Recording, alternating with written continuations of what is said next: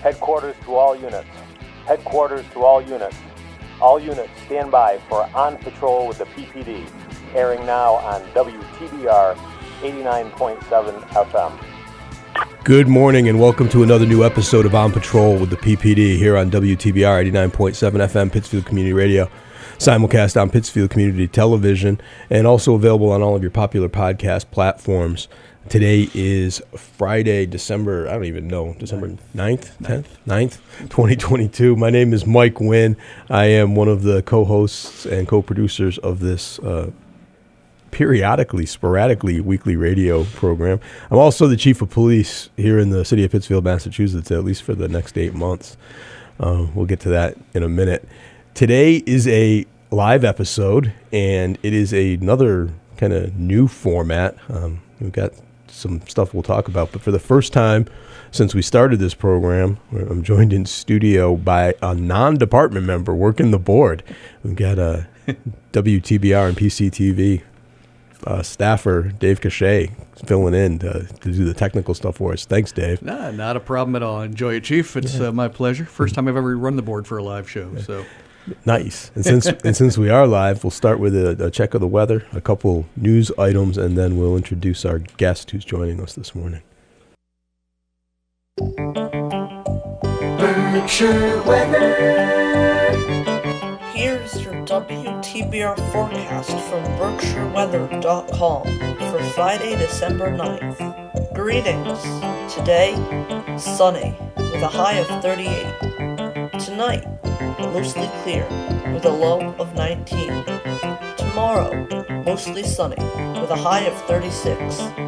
That's your latest WTBR forecast. For more weather forecast and education, go to BerkshireWeather.com.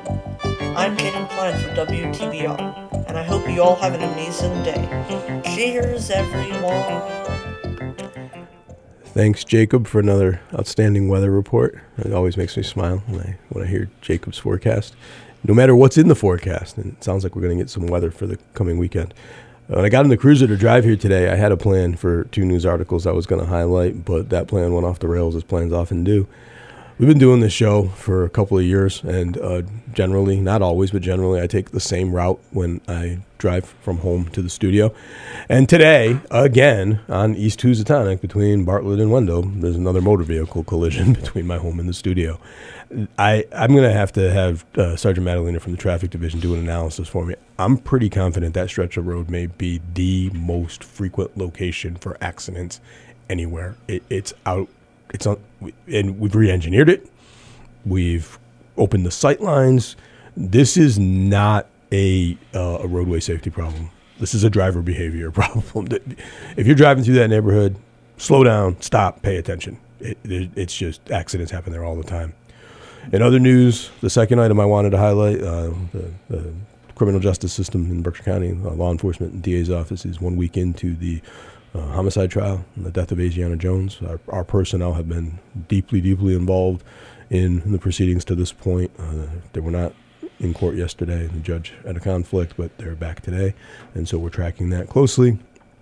And I guess the third news item that is timely is kind of the elephant in the room, and that is that on Tuesday, Mayor Tyre and I announced my anticipated impending retirement due to some stuff that has occurred in my personal life and a couple of things that are going on outside of law enforcement.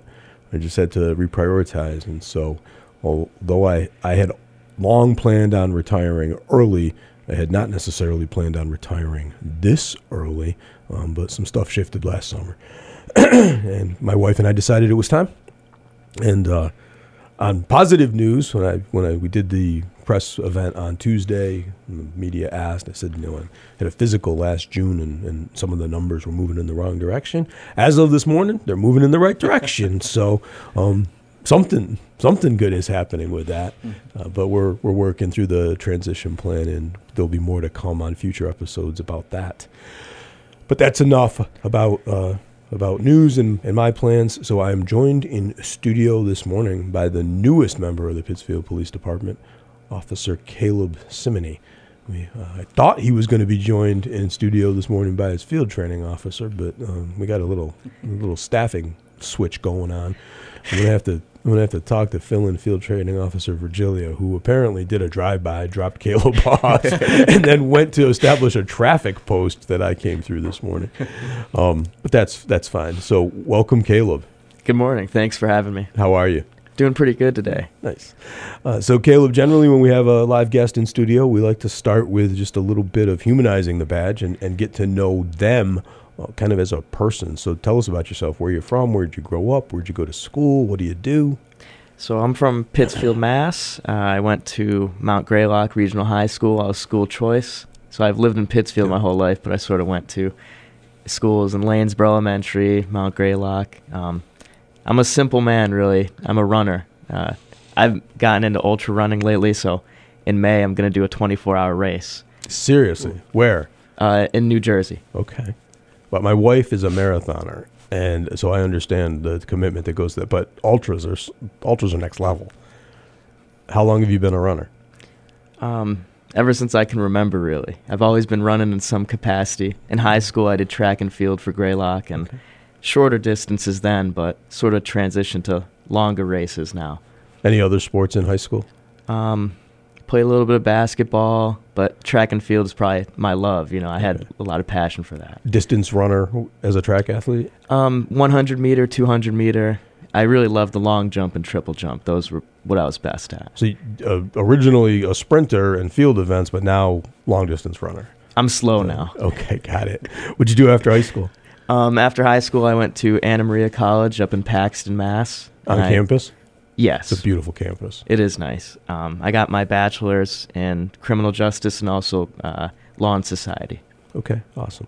I got my master's from Anna Maria, but I did it via the satellite program at Berkshire Community College. Never set foot on campus until the day I graduated. Had no idea where the campus was. I've been back at least once, maybe twice since to come speak to criminal justice programs. Usually, right after my book came out, they had me out a couple of times.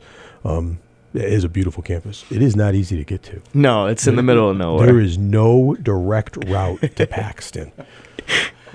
And there's no, like, you if you're visiting, you're basically restricted to lodging in Worcester. There's nothing close to the campus. Not at all.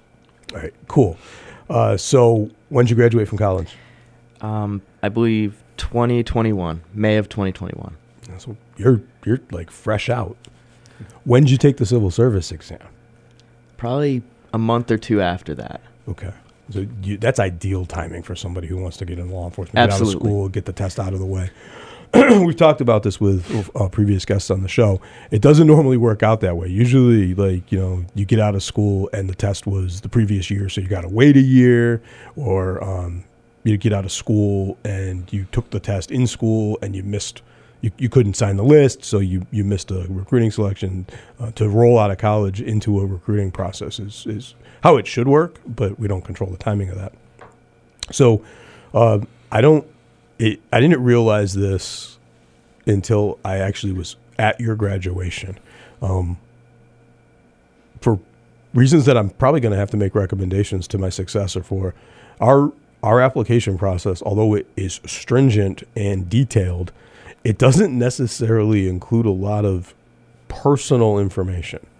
So I had no idea you were related to Lindsay until I saw her at the high school for your graduation. it just didn't click, right? It's a fairly common name in the county, so I had no idea. She comes running up to me, I'm like, "Why are you at this graduation?" She's like, "It's my brother." Okay. So we'll have to take a look at that. So you got out of school last May and took the civil service exam. How long after you took the civil service exam did HR or recruiting and selection reach out for you? Probably a month or two. Okay. Man, it couldn't have gotten any faster. I'm blessed. So you took the exam shortly after you got out of school. How long did it take them to certify the list and get you to us? After that, I would probably say less than a month. I don't know that I've ever... Is this the standard, Chief? For No, I don't know that I've ever spoken to somebody that it went in that order that quickly. That's amazing. All right, so you're a couple months out of school. You reach out, you come in and sign the list, as we say. And then it would have been Lieutenant Mazzio who reached out to contact you and kind of get you into the pipeline. Yes. So this is all still fresh in your memory. Usually when we have people in here, even if they're in the beginning of their field training process, it's been a lengthier process. They may have been 2 or 3 years out from when we started vetting them. So since I've got you here and this is so fresh in your memory, I want to kind of walk through the steps a little bit. So when the recruiting team contacted you, one of the things we've been doing for the last several years, and I think we did it with your group, but if I'm wrong, please correct me, they generally schedule a day where they're going to provide you with the application, do a little bit of orientation, and did they do a physical assessment for you that same day? Yes. They got everybody in, and they did this. They did all that stuff up front. So let's talk about the day first, and then we'll talk about the application. So you get notified, and you're told to come to this meeting. Was it at Taconic? Yes. What was that like? What was the day like when you showed up there? It was cold. It was pretty cold out. We went. What I remember the most is we went to the track and we were just talking a little bit, and there were probably 7 or 8 of us, I think, in total. And we took the fitness test, and I didn't perform my best that day, but I did my best and got some good numbers. And that's what I remember most about that day, really. So one of the things that's happened in the Commonwealth in the last several years now, it's a little bit different from the way it had been done when I went through the academy, and even as recently as 5 years ago, is so everybody who's going to get sent to the academy has to go take the Human Resources Division Physical Abilities Test, the PAT. It's kind of like an obstacle-based test. There's a time standard for it. But in addition to that, now the Municipal Police Training Committee has an entry-level standard, and there's a physical fitness test that is also required to be on file before we can send you to the academy. And one of the things that we realized as they made this change is that, and I've said this before, depending on your body style and your body type, you don't have to be that fit to pass the PAT. You can get through it just with determination and willpower for the most part. But the fitness assessment, the physical fitness assessment, there's no way around that. You got to make the numbers. And so we were sending people down and they were passing the PAT, but not passing the PFT. So recruiting and selection decided we had to pre-test. We needed to know when we contacted these people how they could do that. So for the last several years, we've been having these usually on a weekend, Saturday morning, Saturday midday, these meetings where we bring the potential candidates in. They meet with a team from recruiting and selection and our training unit and the physical training unit, and they both get the application, go over the application, kind of do an orientation to the process, and they take a pre-assessment to see how they're going to do. It gives us a standard if we have to train them up to something. And I don't know, we've probably done it 3 or 4 times now. And as is often the case in law enforcement, we've never done it on a beautiful, pleasant Berkshire day. We've either done it when it was miserable and cold, or on days when it was so hot that we had to obtain special equipment to put on standby and have EMS standing by at the track because we were worried we were going to lose somebody. It's always one extreme or the other. So you take the assessment, and did you do that first? You start with that? Yes. All right. So then they give you a little chance to, get some water on board, maybe have a snack. They bring you down, set you somewhere down there, and then they go through the application. Yes. So when they handed you the application, what was the first thing that went through your mind? This is a lot. Because it's like 40 pages, right? It is. It's a novel. Yeah, it's insane. And so then Lieutenant Mazzio or somebody from the team will go through that with you. They basically go through it line by line to make sure that you understand the process. And I wasn't in the room, but I've been through enough of these. They're going to tell you, one, you need to answer every question thoroughly and accurately. You need to attach documentation to support some of the stuff in there. You need to sign off that everything that you provide is true and accurate to the best of your knowledge. And if you don't complete it or provide documentation, it will be considered a failure, right? Yes. I can't emphasize for our viewers and listeners enough how many potential candidates fail to complete the application. They fail to completely, accurately and thoroughly complete the application. And I'll just put it out there. if after having done that orientation, you come back to us to recruiting and selection, and you left something out, you didn't answer a question, we find out that you omitted a residence, you omitted a place of employment, you didn't account for every gap in employment, you didn't attach a transcript, we just won't process the application. We're done. That's it. It's over. The process is over. You're disinvited. There's no redos. There's no takebacks. It's one direct shot. Chief, is this a Pittsfield thing or a state thing? It's this application? Our process is a Pittsfield thing, but this is fairly standard for cities in the Commonwealth. Mm-hmm. Smaller towns, they don't have the resources to necessarily do this, but most of the cities, they do this. Mm-hmm. How long did they give you to complete the application? Maybe, not entirely sure, but probably in the time frame, maybe a week. Yeah.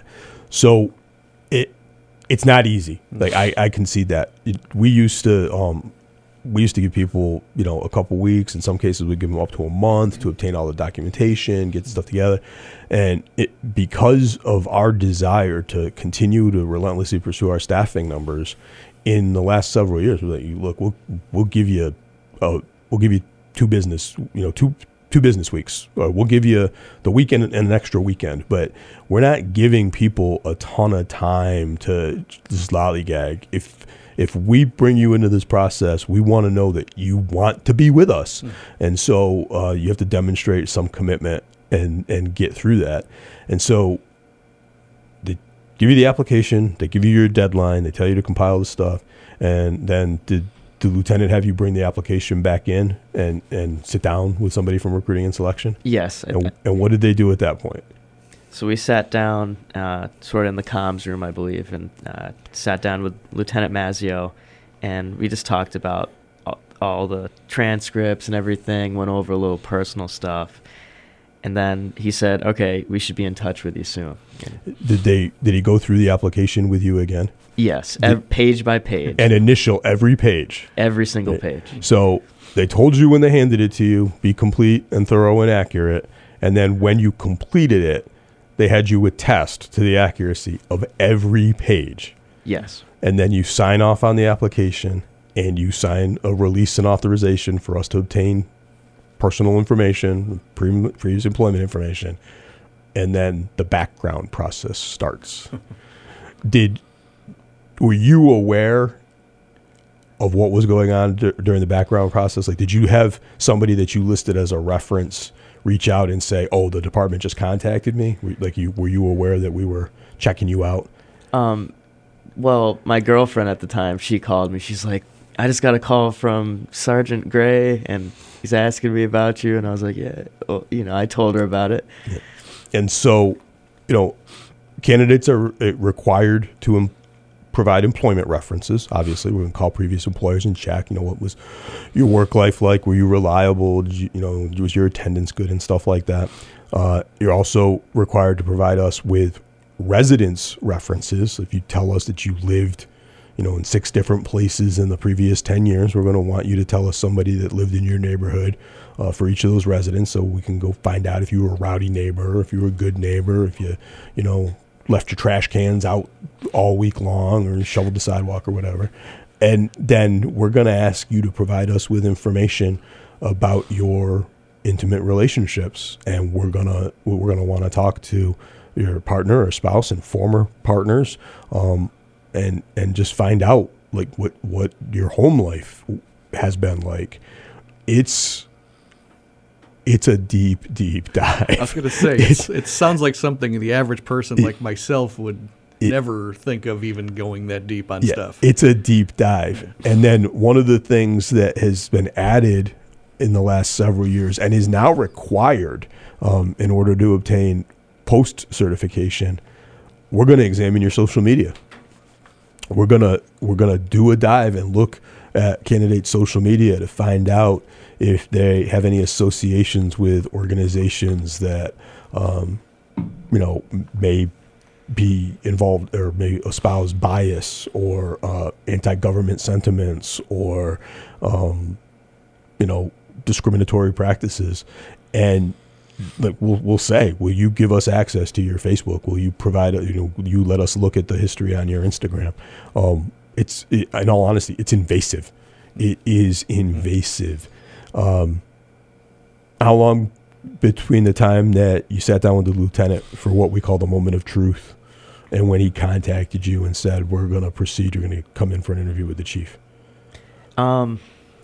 Probably maybe 3 weeks. Okay. That's fast. So if that's the case, Sergeant Gray jammed through that background investigation. And, if we were up against a tight academy deadline, then our background investigators they'll prioritize and they will work around the clock to get those done so we don't miss academy deadlines. And so then what happens is recruitment and selection, Lieutenant Mazzio and his team, they go through all of those background packages and they prepare summary documents. And they come to me and they say, we pre-assessed at Taconic 7 candidates. We've done the background investigations. We've cleared 4. Of the 4 that we've cleared, based on their academic performance and their standing on the test, we're recommending 3, and we'd like chief's interviews. And so they work with my admin staff to get those interviews on the schedule. And so had we met prior to your interview with me? Don't believe so. No, you never ran into you with your sister out there in the community. So for our viewers and listeners, tell them about your experience in the chief's interview. So I think it was conducted over Zoom, and it was nerve-wracking. I'm not going to lie. I tried my best to prepare for it, and I think I did okay. I cited Plato's Republic by Aristotle, and we were having a little conversation about that, and it just goes back to sort of why I wanted to get into public service and why I wanted this career path. So if it was a Zoom one, was it just me and the lieutenant? Yeah. I believe so. So just so the viewers and listeners know, like everybody else, the pandemic really altered the way we do stuff or have done stuff. And we had a practice in place prior to the pandemic that we didn't, I won't say we did it with 100% fidelity. It was what we attempted to do if all the resources were available and everything fell in the line. And then we just couldn't do it as a result of the pandemic. But what we had been doing and what I prefer to do and recommend is when we do those initial interviews, I'll do them as the chief because I have to make a recommendation to the mayor as the appointing authority. But I like to have a more diverse representation in those interviews. And at one point in time, we would do pre-candidate interviews, and there would be 5 to 7 department members present and conducting the interview. It would be me in recruiting and selection, usually the supervisor from field training, the division commander from patrol, because that's where you're going to land, and in some cases a union representative, because they have a vested interest, in who they're going to represent. So we would do that, and those in-person interviews, the panel interviews. I can tell you right now, if I went through them when that doesn't sound intimidating at all. I went through them when I was going through the federal application process, and I would not want to go through one of those. Yeah. So you got, it was intimidating, but it wasn't as bad as it could have been. Yeah. So, what was the interview like? What were the questions like? Some of the questions I think were, what made you want to get into this? What are some of the aspects about you that will make you suitable for this job, for this career? And those were some of the main questions. How about those last 3 questions? Do you remember? I don't. I'm sorry. So after the stock interview questions, I give you an opportunity to ask me any questions, and then we give you some scenario-based questions. You recall that? Yes. Do you remember any of the scenarios? One was sort of an integrity thing. You respond to a call at a high up, like an officer that's very high up, maybe a lieutenant or something, and it's a domestic, and he tells you, it's all set here, just go home.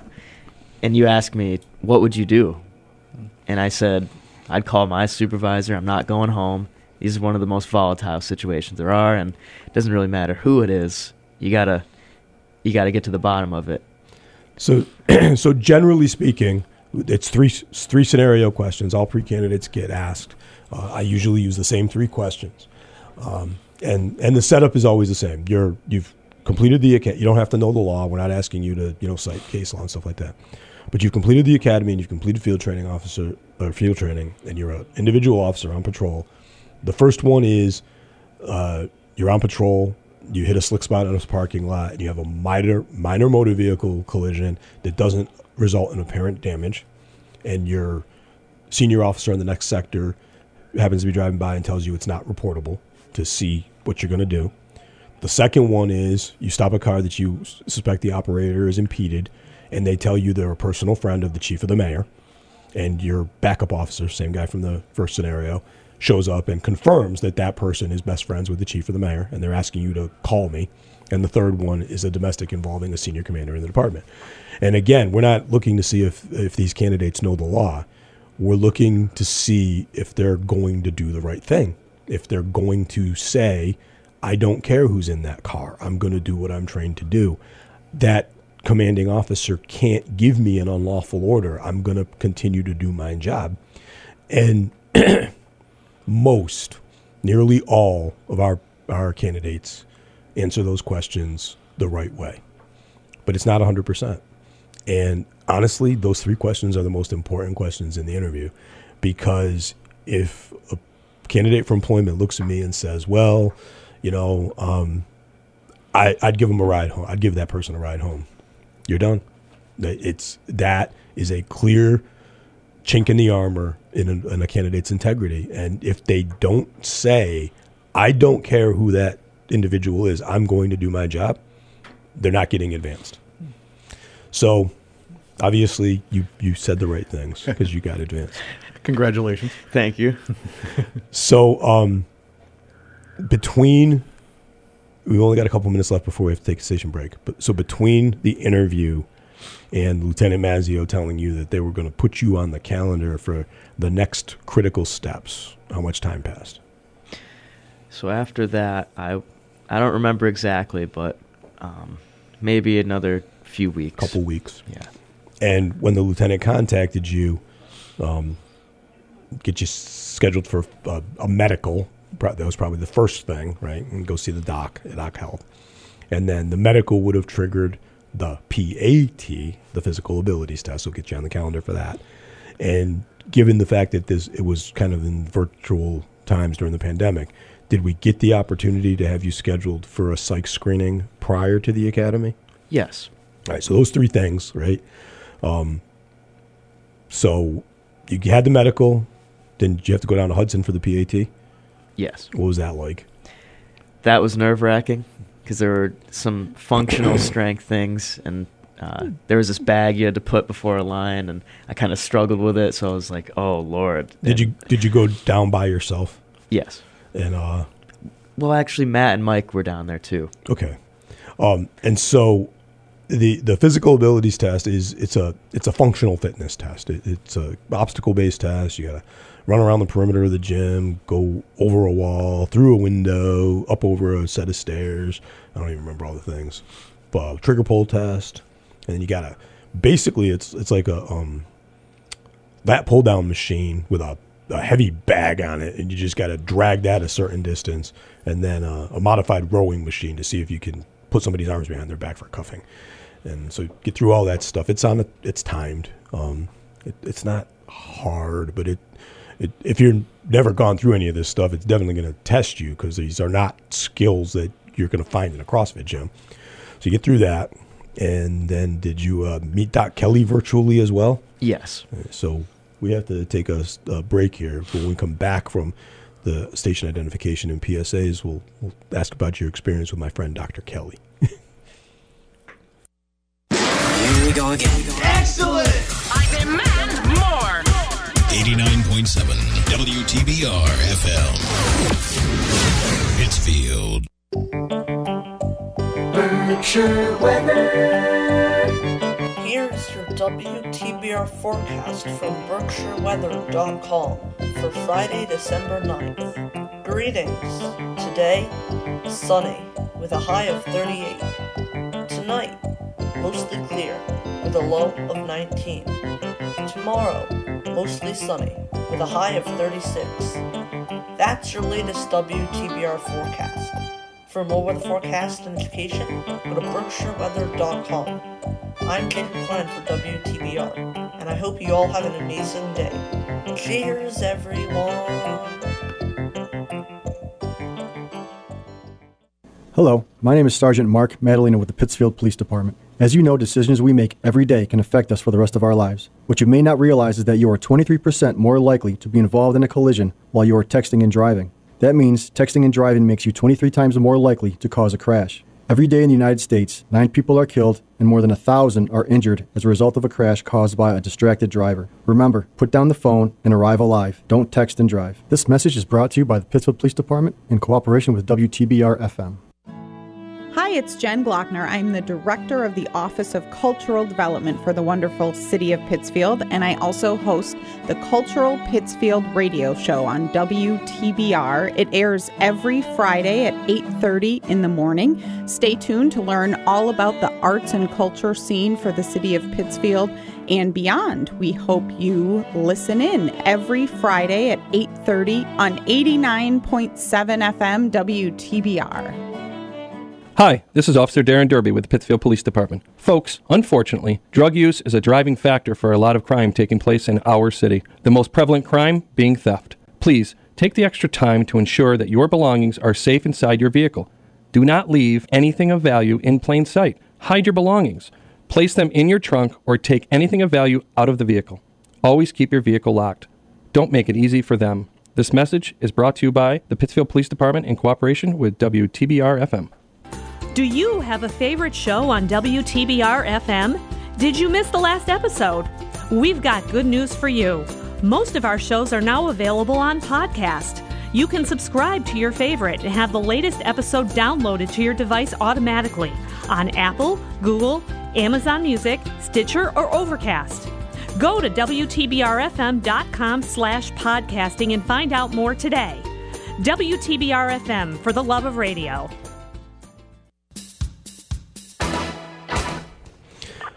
All right, we're back. It is Friday, December 9th. I'm losing it. We've been talking with Officer Caleb Simony, the newest member of the Pittsfield Police Department. Excuse me. Got a little congestion this morning. So, Caleb, before we went to the break, we left off with the pre-academy process, and you were going to meet with Doc Kelly. He's our psych services provider. I'm a fan and a friend of Dr. Kelly's.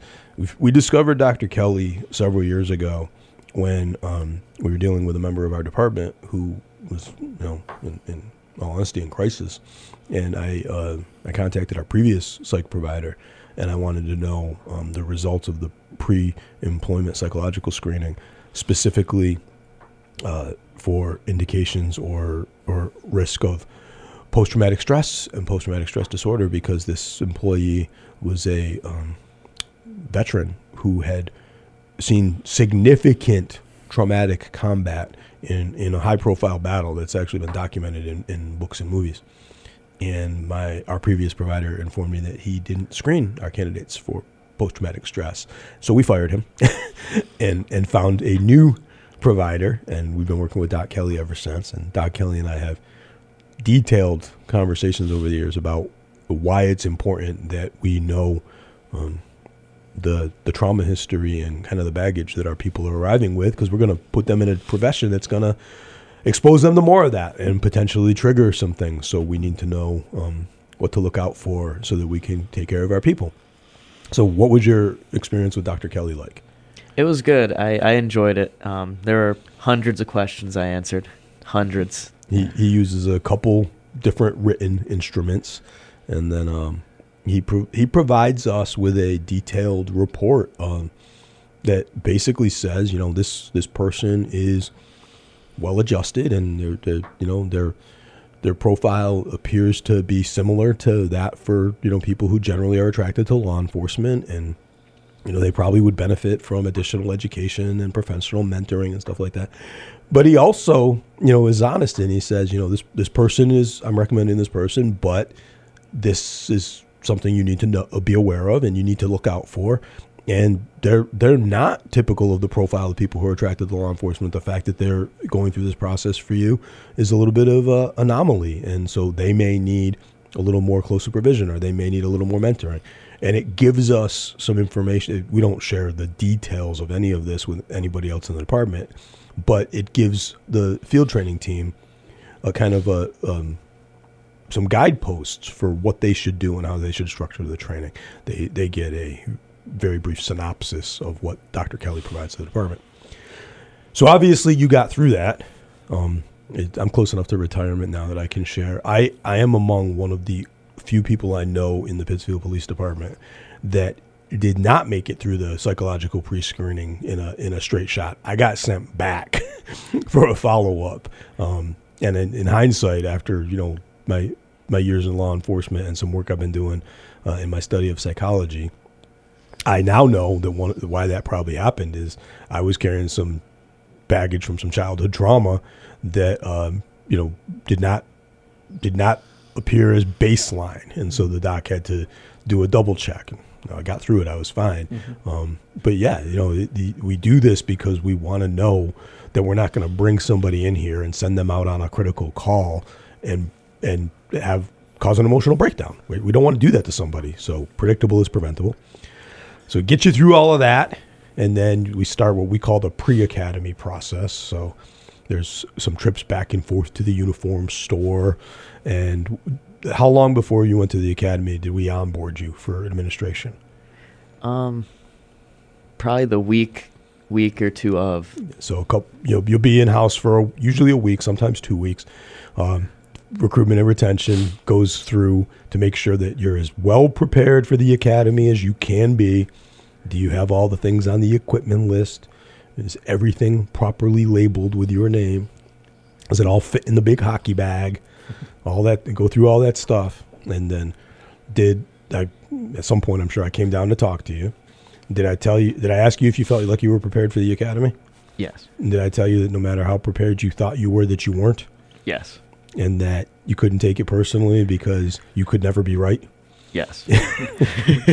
Because I have been a staff instructor and I know how the game is played, and we'll ask a student officer a question and they'll give us a response, and we don't care what the response is. If they answered the way we expected them to answer, we're going to find a way to turn that back on them. And if they didn't answer the way we expected them to answer, they're wrong. And that's pretty much your life for 21 weeks. It's not that bad. It usually only lasts a few weeks unless the class messes up. And then, staff instructors do what staff instructors do. So you went to the academy at the Western Mass Academy. Yes. You're the last class to graduate from my Western Mass Academy, the academy I helped relocate from Agawam to Springfield. The current company just relocated on Wednesday. They're now in the new Western Mass Academy in Holyoke. And as a complete aside, I was informed when I was at your graduation, and I am deeply, deeply, deeply disturbed that the MPTC has made a decision, for reasons they didn't share with us, that they're renumbering the classes. The class that moved Wednesday will be the last class in your class series, right? So the Western Mass classes have been numbered from 1 to, you were 64? Yes. From 1 to 64 in succession through 3 homes. 3 different moves, we kept numbering them. Now they're in their 4th home, and they're starting over at 1. It just doesn't make any sense. Numbers keep going up. So yeah. You think for clarification's sake, you wouldn't want to duplicate numbers. Yeah. I don't know why they would decide to do it. They didn't consult with me. It makes me angry. Didn't sound like they consulted with anybody. They obviously did, because they've done it at other new regional academies as well. It's a practice that they've been implementing over the last couple of years, but it's a break with tradition. It's not good. I was at your graduation, and I was approached on my way out by one of the detail officers. He was a motor officer from Chicopee. I didn't recognize him. I'd seen him on the way in, and he didn't recognize me. He didn't greet me. And then on the way out, somebody had told him that who I was, and I had been his staff instructor. I think he told me he was in the 41st recruit officer class. So I graduated in the 25th. I was assigned to the academy as a staff instructor in the 36th. I stayed a staff instructor until I became the chief, and the 41st was my last class, and you were 64. When he said that to me, and I did those numbers in my head, that was one of the things that was like, enough. I've done my time.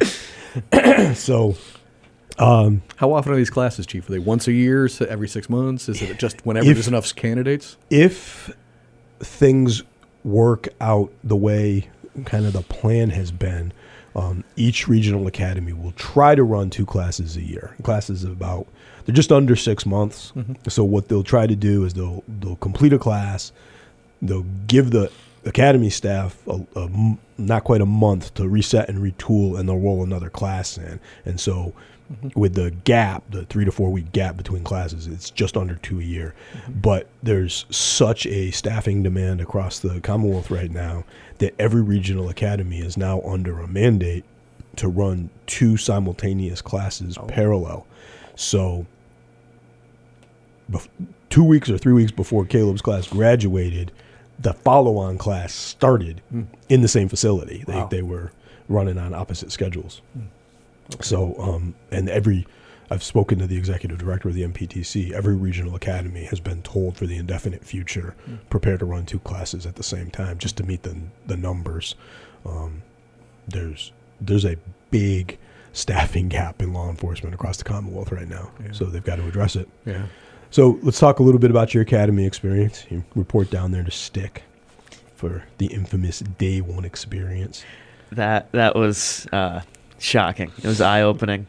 So you're formed up, probably. Did they have you form up outside of your cars or sit in your cars until they came out? We sat in our cars until they eventually came out. Yeah, so they tell you to park. Do they still use K-Lot? Yes. So they tell you to park down there in K-Lot, which looks like a post-apocalyptic landscape. In the dreaded darkness of 0 dark 30, and then the academy staff. So the academy staff instructors, the hats, generally assisted by some subject matter instructors who also have been specially trained. They bomb burst out and kind of drop in the parking lot like a tornado, and then things get a little chaotic. Do you remember it? I remember one thing that I did right the entire day, really, and that was the one thing I didn't get yelled at for. It was I never looked at any drill instructor or staff instructor in the eyes. I just looked past them, looked through them. That was the only thing I did right, though. And so over the course of at least the first half of that day, let's just say they're gonna conduct uniform and equipment inspections. Numerous, detailed, item-by-item uniform and equipment inspections. And I say inspections plural because the classes never do well on the first inspection. And so inspections, did they move you into the gym after the kind of the initial bomb burst? Or they do everything outside? Everything outside. Yeah. So it's weather dependent, but if it's everything outside, it can be a long, difficult day and a longer night because your stuff's going to get dirty. So you got the hockey bag with every item on the equipment list in it. And per the instructions, every item must be labeled with your name. Every item. The pens in your uniform pocket, they'll check to see if they got your name on them, right? I've looked at it, the equipment list has changed over the years, but I've gone through when recruits come back, I've received some of their gear back in, and if they were told to report on day 1 with the training rounds, the orange plastic rounds for range week, we've had recruits individually label the 50 training rounds, right? So you never know. And the staff instructors, this is one of the things that they can get as detailed as they want. And they'll look at the pen, and if the pen has your name on it, they'll open the pen to see if the barrel inside the pen has your name on it, right? It can be a little ridiculous. So every item comes out of the bag, and then every item has to go back into the bag, but but they give you a timestamp on how long you have to get back into the bag. And in all honesty, it's not achievable. It's impossible. So it's a failure. And so you do it again. And you do it again. You get faster and faster.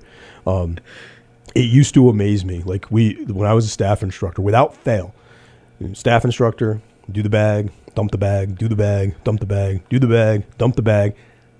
They'd hit the time hack. They'd make it. All the bags would be sealed. All the student officers would be standing in a rigid position of attention. And then we would have them pick up the bags. And one student officer would have one item under the bag. They would forget, and it would be hidden. And dump the bag, right? And all of a sudden, you see the student officers, without instruction, without provocation, they get their bag done, and then they start looking under their buddies' bags, right? And that's actually part of the process, is to see who is going to expose themselves, put themselves in jeopardy for doing something they weren't instructed to do in order to protect their partner. From the very first day in the academy, right? That instinct to check on your buddy, we want to see if it's there. And so it probably took you almost up to lunchtime to get through that process, right? Yes. And then after lunch, they put you in the classroom and kind of start like some health and wellness stuff. Yes. Still pretty consistent. And then the academy starts, right? You made it through that.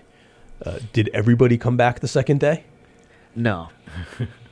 They never do. 100% of the time, somebody is going to go through that experience on the first day and realize they made a mistake. This is not for them. And they just don't show up for work. I'm sure that's part of the reason for that first day.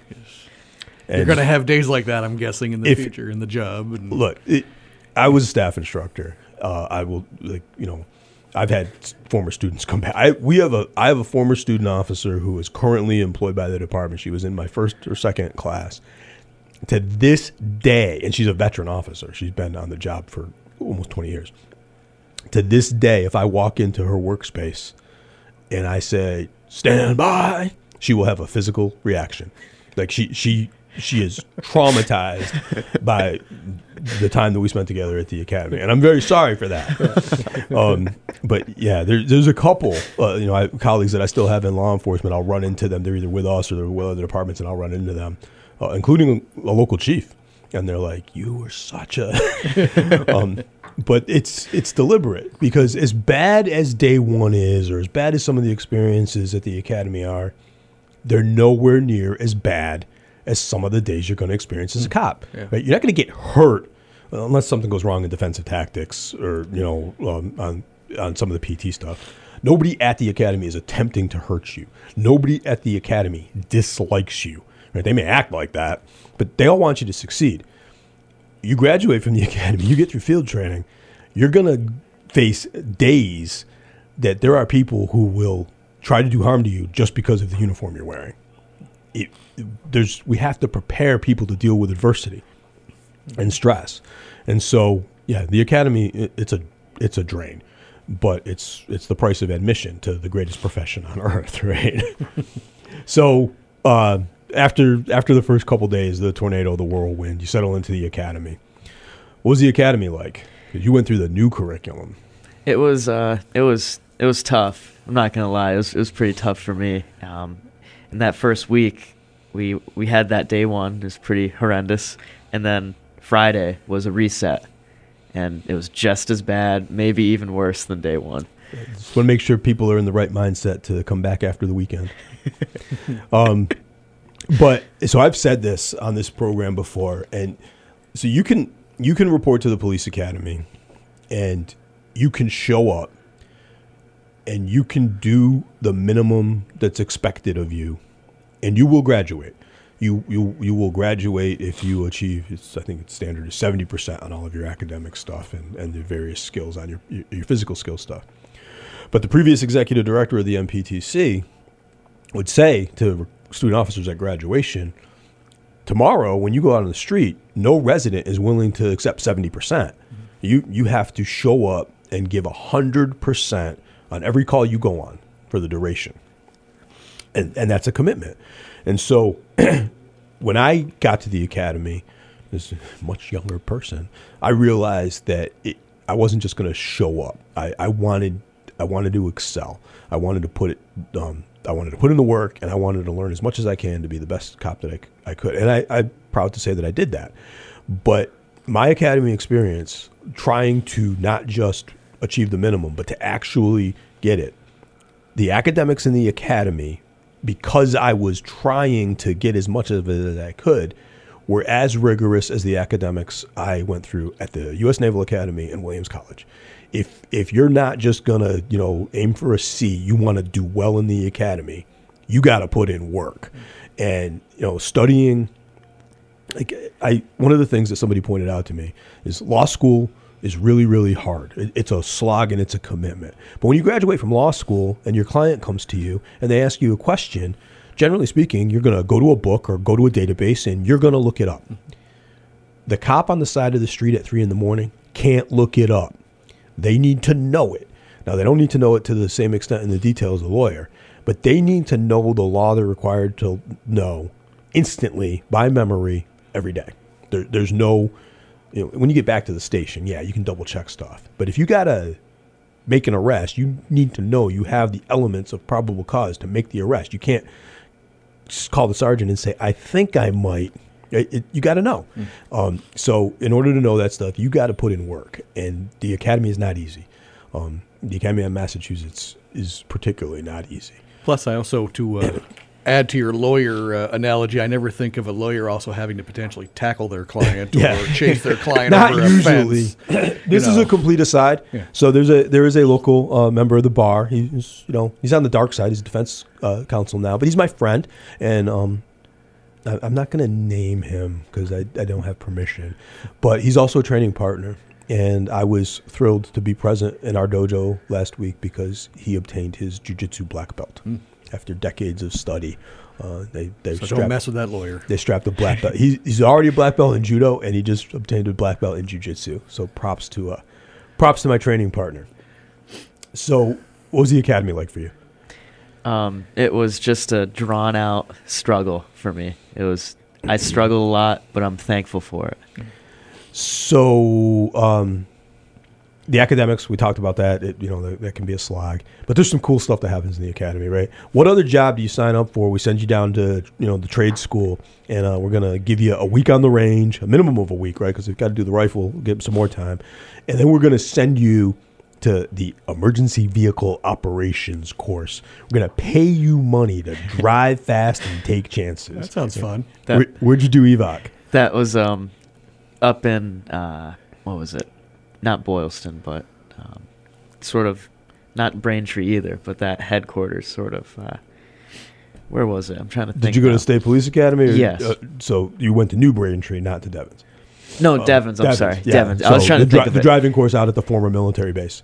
And I don't care who you are. If you get into a police car, and it's not high-speed stuff, right? There's an element of that.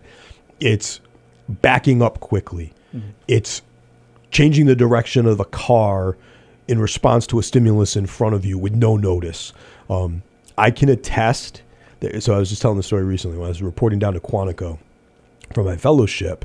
I was unfortunately involved in a motor vehicle collision on I-95 South. It was football traffic after a game. I was headed down between the district and Virginia, and a car stalled, came to a stop in the middle of the interstate in highway traffic, and then another car came around me and basically cut me off to avoid hitting that car. And so the three, my vehicle, that vehicle, and the stopped vehicle were involved in a collision. I managed to steer out of that collision and bring my personal vehicle to a safe stop on the side of the road, strictly because of the training I had in evasive driving.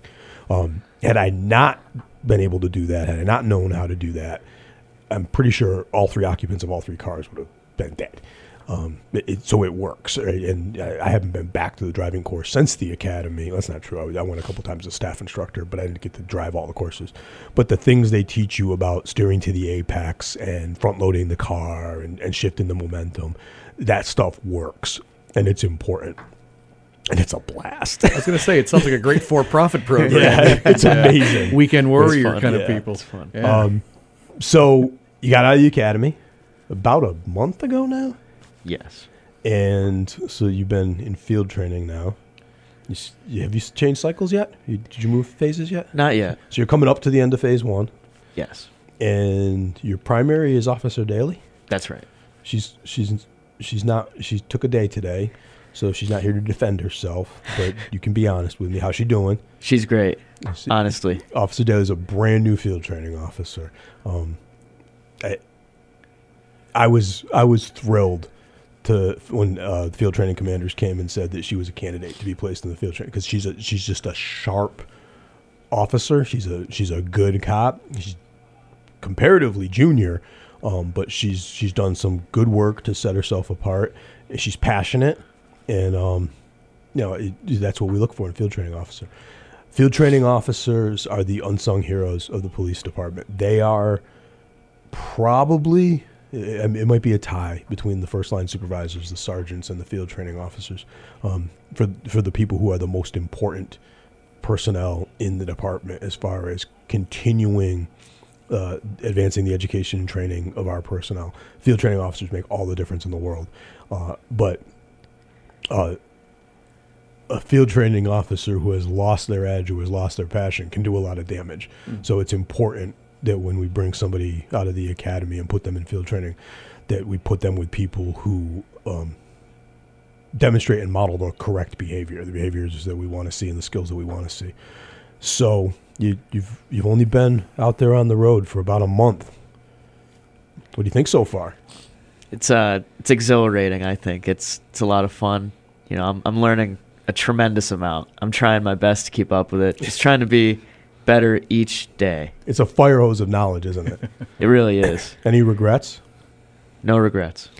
So usually when I have a brand new officer in here, particularly somebody who grew up in the city and knows the city, I like to ask this question because I'm always curious about it because I didn't know what the answer was for me. In the last month of being out there in the community as a cop, what is the thing about our city that surprised you the most? That's a good question. Surprised me the most. I never really had any idea about all the different calls you go on, I guess, and sort of the most common ones. The variety of calls for service. Yes. And you've been on day shift this entire time, right? Yes. Yeah. So when I got out of the academy, my first assignment was to evenings for break-in, and then immediately after a month on evenings, I went to mids. The most surprising for me is how busy and active the city is in the dead of night. Like it just doesn't stop. When you get to mids, you look at 3 o'clock in the morning. There's stuff going on there. There are people who live their entire existence on vampire hours. All right, we're coming up to the end of our time together today. I'm going to thank everybody for tuning in to another new episode of On Patrol. I got a quick question though, Chief. Go ahead. I'm just hearing this story. How long, on average, does it take to get someone like Officer Simony here from that first initial application to actually working this on the street? If everything goes according to the timelines it kind of did for Caleb, it's a year. Oof. It's about a year. I think of it like turning a big boat. It just takes a long time. And rarely does it go as anticipated. Yeah. We usually plan for about 18 months from the time they sign the card until the time we can get them through field training. Wow. Okay. So, and that I'm sure that leads to the staffing issues you've talked about where because we can't someone can leave like that, but we can't get a new one like that. And we can't fill the vacancy until the vacancy is created. Right. So we can't hire ahead. So it's a problem. All right. We're just about out of time. Traditional last couple of questions. Plans for the weekend, Caleb? Running. Are you working? Yes. All right. What day is this for you? This is day one. Day one. So, you're working all weekend. Dave, plans for the weekend? I got my family Christmas party, actually, this week. We used to do it on Christmas Eve, but during the pandemic, we weren't able to have it. And then we realized that, you know what, let's just pick a Saturday and do it. So we're all getting together. And this year, instead of exchanging gifts, we decided to all donate money this year as a family. So every member of our family is donating to the St. Agnes Food Pantry this year in Dalton. Nice. That's awesome. Police Association family holiday events are this Sunday with a party for the children at the community center in Lenox, and then we've got tickets to Nomkeg And for the first time in my career, I have a child in my life There you to do that with the association. So we'll be doing that, a little bit of training. Thanks for tuning in. It's been another new episode. Until next time, be safe, be healthy, but most importantly, be kind. We're 10-8.